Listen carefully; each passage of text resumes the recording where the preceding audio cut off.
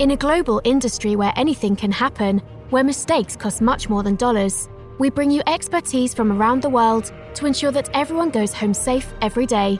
The internationally acclaimed Oil and Gas HSE podcast starts now with your host, Russell Stewart. Today, my guest on the show is Jimmy D. Robinson Jr. Jimmy is the Chief Operating Officer for Northern Oilfield Services. Jimmy, thanks for coming on the show. Well, thanks for having me. Okay, so Jimmy D. Robinson Jr., that means there's a senior, right? Yes, there is. So you guys are like second, third generation oil folks or what? Yeah, my grandfather, Jim Robinson, hence why I'm not a third, started us off in the oil field there in the 70s boom after being a cattle rancher. My father followed in his footsteps and then decided he was tired of working for people and went out on his own. And I suppose like any good son, you want to outdo your father when you can. So I followed in his path and trying to make a name for myself. I'm certainly not there yet, but starting to get a little traction in what is my favorite industry. Okay, so let's talk about Northern Oilfield Services. You guys, let's see, you were born and raised in western Wyoming, but now you live in Colorado, is that right? Yes. Okay, and what part of Colorado? We are just south of Denver here. Totally a move for convenience of travel, having the companies up in North Dakota and all the corporate offices in Houston now. So okay, so hang on here just a minute. I'm getting confused here. So you live in Colorado, born and raised in Wyoming. I can understand. Okay, so you live in Colorado. There's some proximity there. But Northern Oilfield is based in North Dakota with a focus on the Bakken. Isn't that right? Yes, it is, which would bring you to the question of why aren't I in North Dakota? Yeah, and where's Houston come into all this? Well, it turns out, 5-6 years ago, a lot of the E&P companies that worked in the Bakken were largely in the Denver area, but a lot of them have now transitioned as Houston's always been the hub. It is more and more. So if you're going to do sales calls and engage with your customer beyond the field level, you have to be where they are, and they continually seem to want to move south. A few exceptions, obviously, Continental in Oklahoma City and along with Devon. But yeah, you look at it, the oil field consolidating in a way from a corporate office standpoint in a way we haven't seen. And the Bakken's just the latest in a long string of plays that have kind of gotten to the next phase where they're consolidating bigger companies and they're all moving their headquarters, it would seem, down south. Okay. So what made you focus in the Bakken? Well, sometimes just the right opportunity happens and you have to roll with the flow. Of course, Wyoming, born, love my state. Anybody that's worked in the oil field for any amount of time knows they have to move around. And the opportunity came up to do something special there in North Dakota. And me and my wife just took the jump to try to make something happen. And, it's worked out really well for us so far. So it was very much an opportunity. And then once I got to North Dakota, you find that like any of these smaller communities that have had an oil boom or bust a few times, it can be a real special place. And my dedication and the company's dedication now is let's make the most out of this community and what we have now. And then we can talk about expansion and other things later. I never jumped on to the bandwagon of, okay, let's expand anywhere there's a small opportunity. Why not be one of the best in a small area, which is a copycat of my father and what he did in western Wyoming. We think it's better for the community. We think it's better to push more and more of our employees to live in the communities they work, because that cleans up a lot of the dirty side of the issues that people bring up about our industry, right? People that live in the community they work take better care of that community, better care of the environment. And I think with people closer to home, they think more about their safety day in and day out than maybe they do if, their family's 1,000 miles away. That's absolutely right. So let's talk about what Northern Oilfield Services does. Yeah, well, we're, I guess, in the most traditional sense, a wellhead and valve company, right? We focus from well control above ground, right? Casing heads, tubing heads, up through frac iron and all the new and exciting technologies coming through in the completions world, right down to, our newest focus, which because North Dakota is so isolated, we've really spent a lot of money to invest in refurbishing equipment, largely on the production side, not having to send things to Houston or to Oklahoma City. I think for those that don't play up in the snow and the cold that is North Dakota, they might not realize that it's 3 times farther to get to Houston than it is to get to Calgary, Canada, from where we are now. So we are truly isolated in a way that many other plays aren't, and we have to understand how to operate in that landscape. Well, and so from a safety perspective, that gives you maybe some extreme challenges that you might not have otherwise? Certainly. And my entire career has either been Wyoming, Colorado, Pennsylvania, or North Dakota. So I've never gotten away from pretty rugged winters, as you will, but North Dakota certainly being by far the worst. So yeah, you have the weather in every way, and the way our good friends in Texas fight the heat and the rattlesnakes, we fight cold weather, slick conditions, times where 2 or 3 foot of snow will just drop on you. Luckily, as a community, an oil and gas community, we understand when to move and when to say, hey, maybe we need to wait a few hours, a few days. Some of that comes from the state level with their frost laws. Some of it comes from the intuition that comes from making a lot of bad mistakes across the industry of what we should and shouldn't do. So there's a lot of attention paid, especially to what most consider the most dangerous part of our job, which is driving, especially in the winter months, which can run, October, November, all the way through March or April, depending on how the weather plays. And so the story of NOS's safety culture, you've actually got a story there, don't you?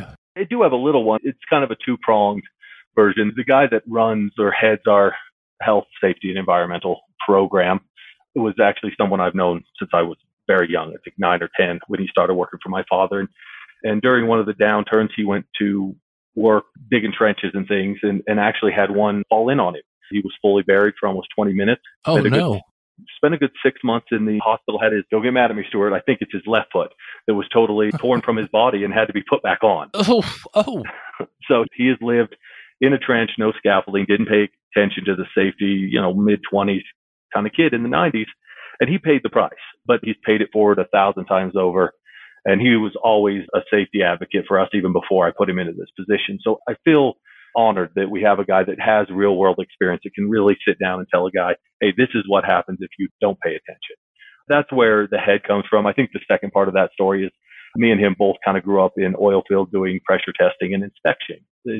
And by definition, pressure testing is really trying to take equipment into an isolated area and see if it'll blow up or fail so that it won't or that it shouldn't when the guys are out there doing their job. So, it's always been forefront that the most important part of this job is making sure the equipment's right before the men and women go to work trying to extract that oil and gas. So you guys have a special focus on training and I think in-house certification. Tell me about that. Yeah, absolutely. Part of it goes back to an earlier topic, which was we are in the middle of nowhere. I like to say the Bakken is its own island. So with that in mind, we had to figure out how do we best serve both ourselves and the community from a safety standpoint. And so with Stuart's passion in HSE, I basically gave him a quasi-blank check to go and get any certification he wanted or could find that would benefit the company. So it started small with PEC Safe Land and evolved into OSHA and being able to do H2S training, which he's doing right now, actually. I just got off the phone with him before this. And what we decided to do, we already have to do these in-house. Why not open it up to our customers and to even some of our competitors and other vendors we work with? Hey, we're doing these classes. Come along. We've got a highly intelligent, highly trained guy that does these. Maybe we only have 1 or 2 people in it on our own. So why don't we just open it up to them? We try to cultivate that, whether it's a new company man coming into the area and needs a couple of specific trainings before he can go on location. We want to offer that, right? We don't want it to be an exclusive thing. We don't want to just keep it to ourselves. So we can really hopefully benefit the whole community, including offering to do some of the first aid CPR training in conjunction with the Williston Fire Department and other groups like that have a big focus on it. That's very interesting. I'm not sure I've ever heard a philosophy like that. This idea of community, that reminds me, I don't know if people have kept up with some of the stuff in the news about community over the last week or so, but I hate to use this term or give the person credit maybe who used it, but it really does take a village when it comes to working together in a community and bringing to bear all the good things that the oil and gas industry gives us, and at the same time taking care of our health and our safety and the environment, right? Absolutely. I would say to that end, the oil and gas needs a better marketing firm when it comes to that stuff. I mean, maybe it's only my experience, but I've worked in places where I could see the Wyoming Range, the Wind River Range, and just off the, south of Jackson Hole. And where we were working, we were surrounded by nature and animals and all the things that we want to protect. And so everybody I've worked with, it is such an important part. Now, maybe you don't get that same connection if somebody from, say, Texas comes up to work in that. But I can honestly say, I've gone down to Texas and I see the fields and maybe they don't touch me the way my mountains do. But I think when you look at community, And you look at especially a place like North Dakota with the hunting and the fishing and all the things you can do outside.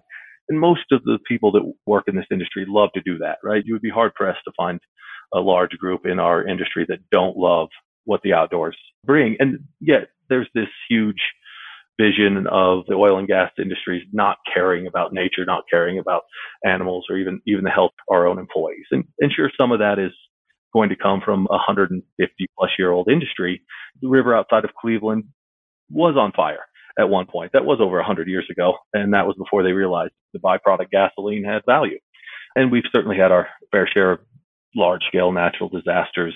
But I also have seen from a community level, from a day-to-day level, that men and women that work here, especially on the ground, the last thing they want to do is hurt the land, hurt the earth, or anything else, because it is their playground. It is where their kids work and play. And ultimately, it's the water that their family drinks.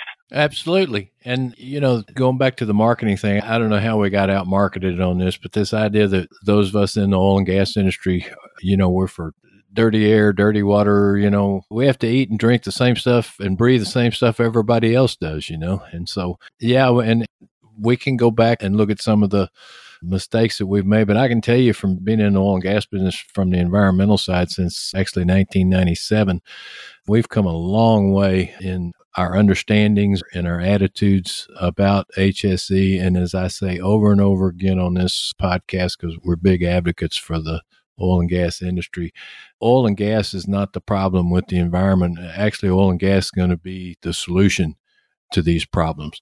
And we're making great strides along that path there. And so actually I want to segue into that with something that you and I discussed off air. But before we do that, you started Northern Oilfield in 2017.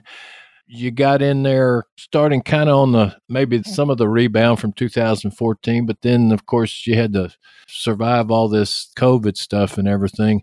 You've got a pretty interesting business philosophy that I see how it translates over into your safety side, but let's talk a little bit about your business philosophy, because when you started this company, you didn't exactly have venture capitalist funding, did you?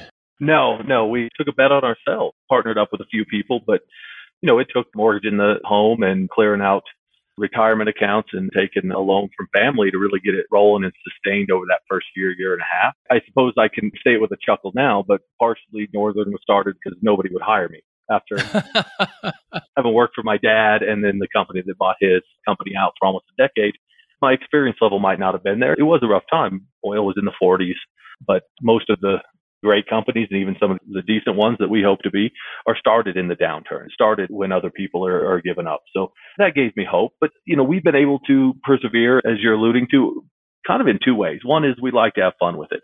I try to involve people. We try to, in a friendly manner, but we'll put little Easter egg on our paperwork, right? There's a small lettering on our newest ticket form that just says SP, which is code for Shane proof, because Shane refuses to fill out a ticket and do the math right. It's a non-running joke. So, we tried to make it proof for him. So it's those kind of, little fun things. You got to have fun while you're doing it. We work in 16-hour days, mud and the cold.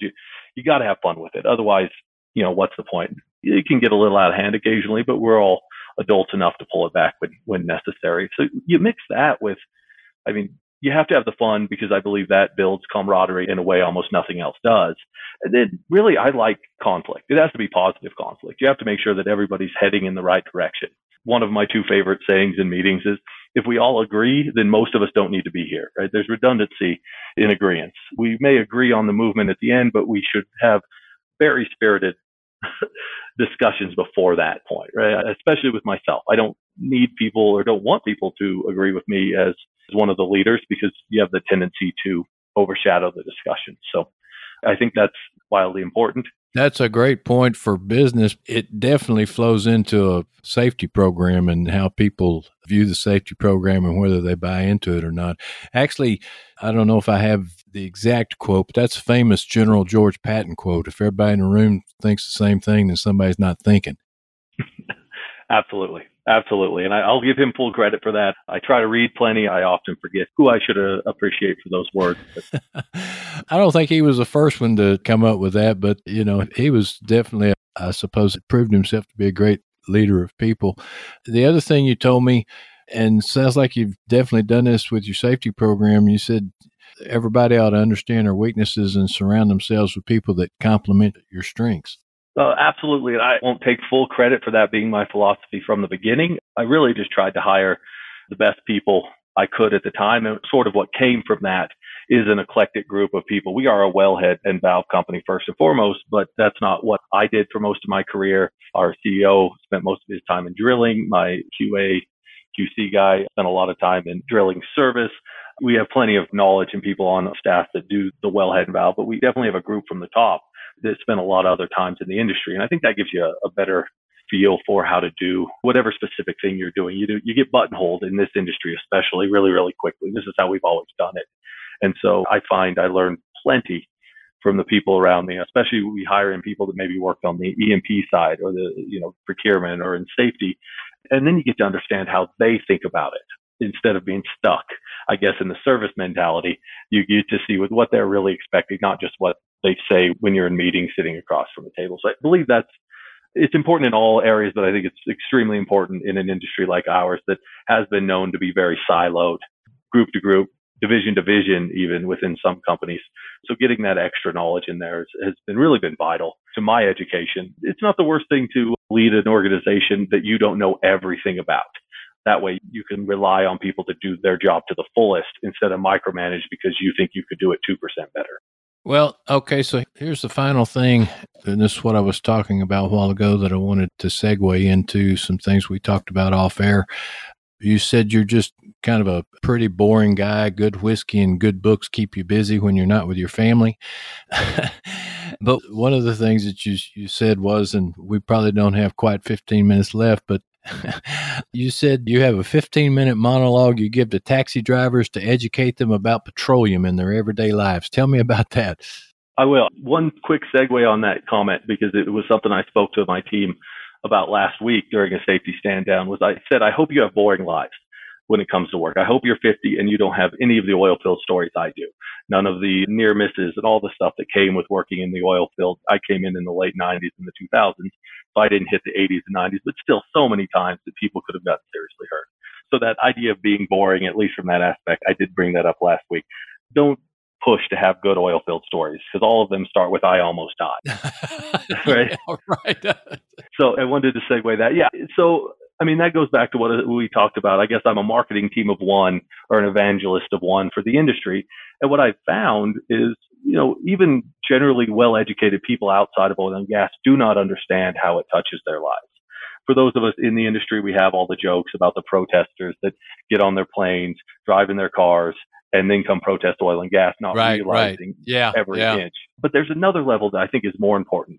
And taxi drivers are just a good one because it's a one-off conversation. Worst thing I can do is make them a little angry and they drop me off at my spot and they give me a 4-star on Uber as a rider. So I try to inform the things that we all already know in the industry, right? From the things like antibiotics and plastics and things like that make life better. All of that is derived or derivative of what we do. And I usually try to find some, specific examples within the vehicle or things that they reference to show them, it is that integral to the world. It is important to use it wisely. More and more as cryptocurrency and things like that have become more popular, it's easier to talk about that and being able to capture some of the wasteful gas and things of that nature to turn into Bitcoin or whatever else these companies decide to mine. And so there is value in what we're doing. And I just really like to push that forward. And then I always hit them with the end. It's like, we're humans. We don't want to die while we're doing this. We don't want to destroy the world while we're doing this. We have children and grandchildren that we expect to enjoy this as well. And we see our industry as one of the main providers of how over the last 150 years, life expectancy has gone from late 30s to upper 70s, even with a little pushback here recently, that things my grandparents didn't have access to, like antibiotics, saved countless lives. And so I don't have the monologue directly out, but it's always good to focus and let them know that a few things that they find more valuable in their day-to-day is a result of a lot of things, but oil and gas, energy is at the center of that. And we see it, if we want to look, even more strongly across the world as we bring all living standards up. Oh, absolutely. You're absolutely right. That's why we're glad to be heard in over 100 countries. Jimmy, I have really enjoyed having the opportunity to meet you and bring you on the show. You bring something refreshing. I think people are going to enjoy listening to your story here. So I want to thank you for joining me in this worldwide audience. We'll be sure to include your LinkedIn contact information and website in the show notes so anyone listening can contact you directly for even more details. Finally, as always, you can find in the show notes my LinkedIn contact info where you can message me. Please let me know what you're enjoying about the show and suggestions for content that you might like to hear.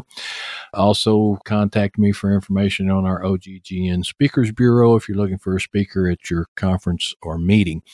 Tune in again next week for another episode of Oil and Gas Global Network HSE podcast, a production of the Oil and Gas Global Network. Please leave us a review on iTunes, Spotify, or whatever podcast platform you listen to. Like us on LinkedIn. Tell all your friends about us, and we'll see you next time.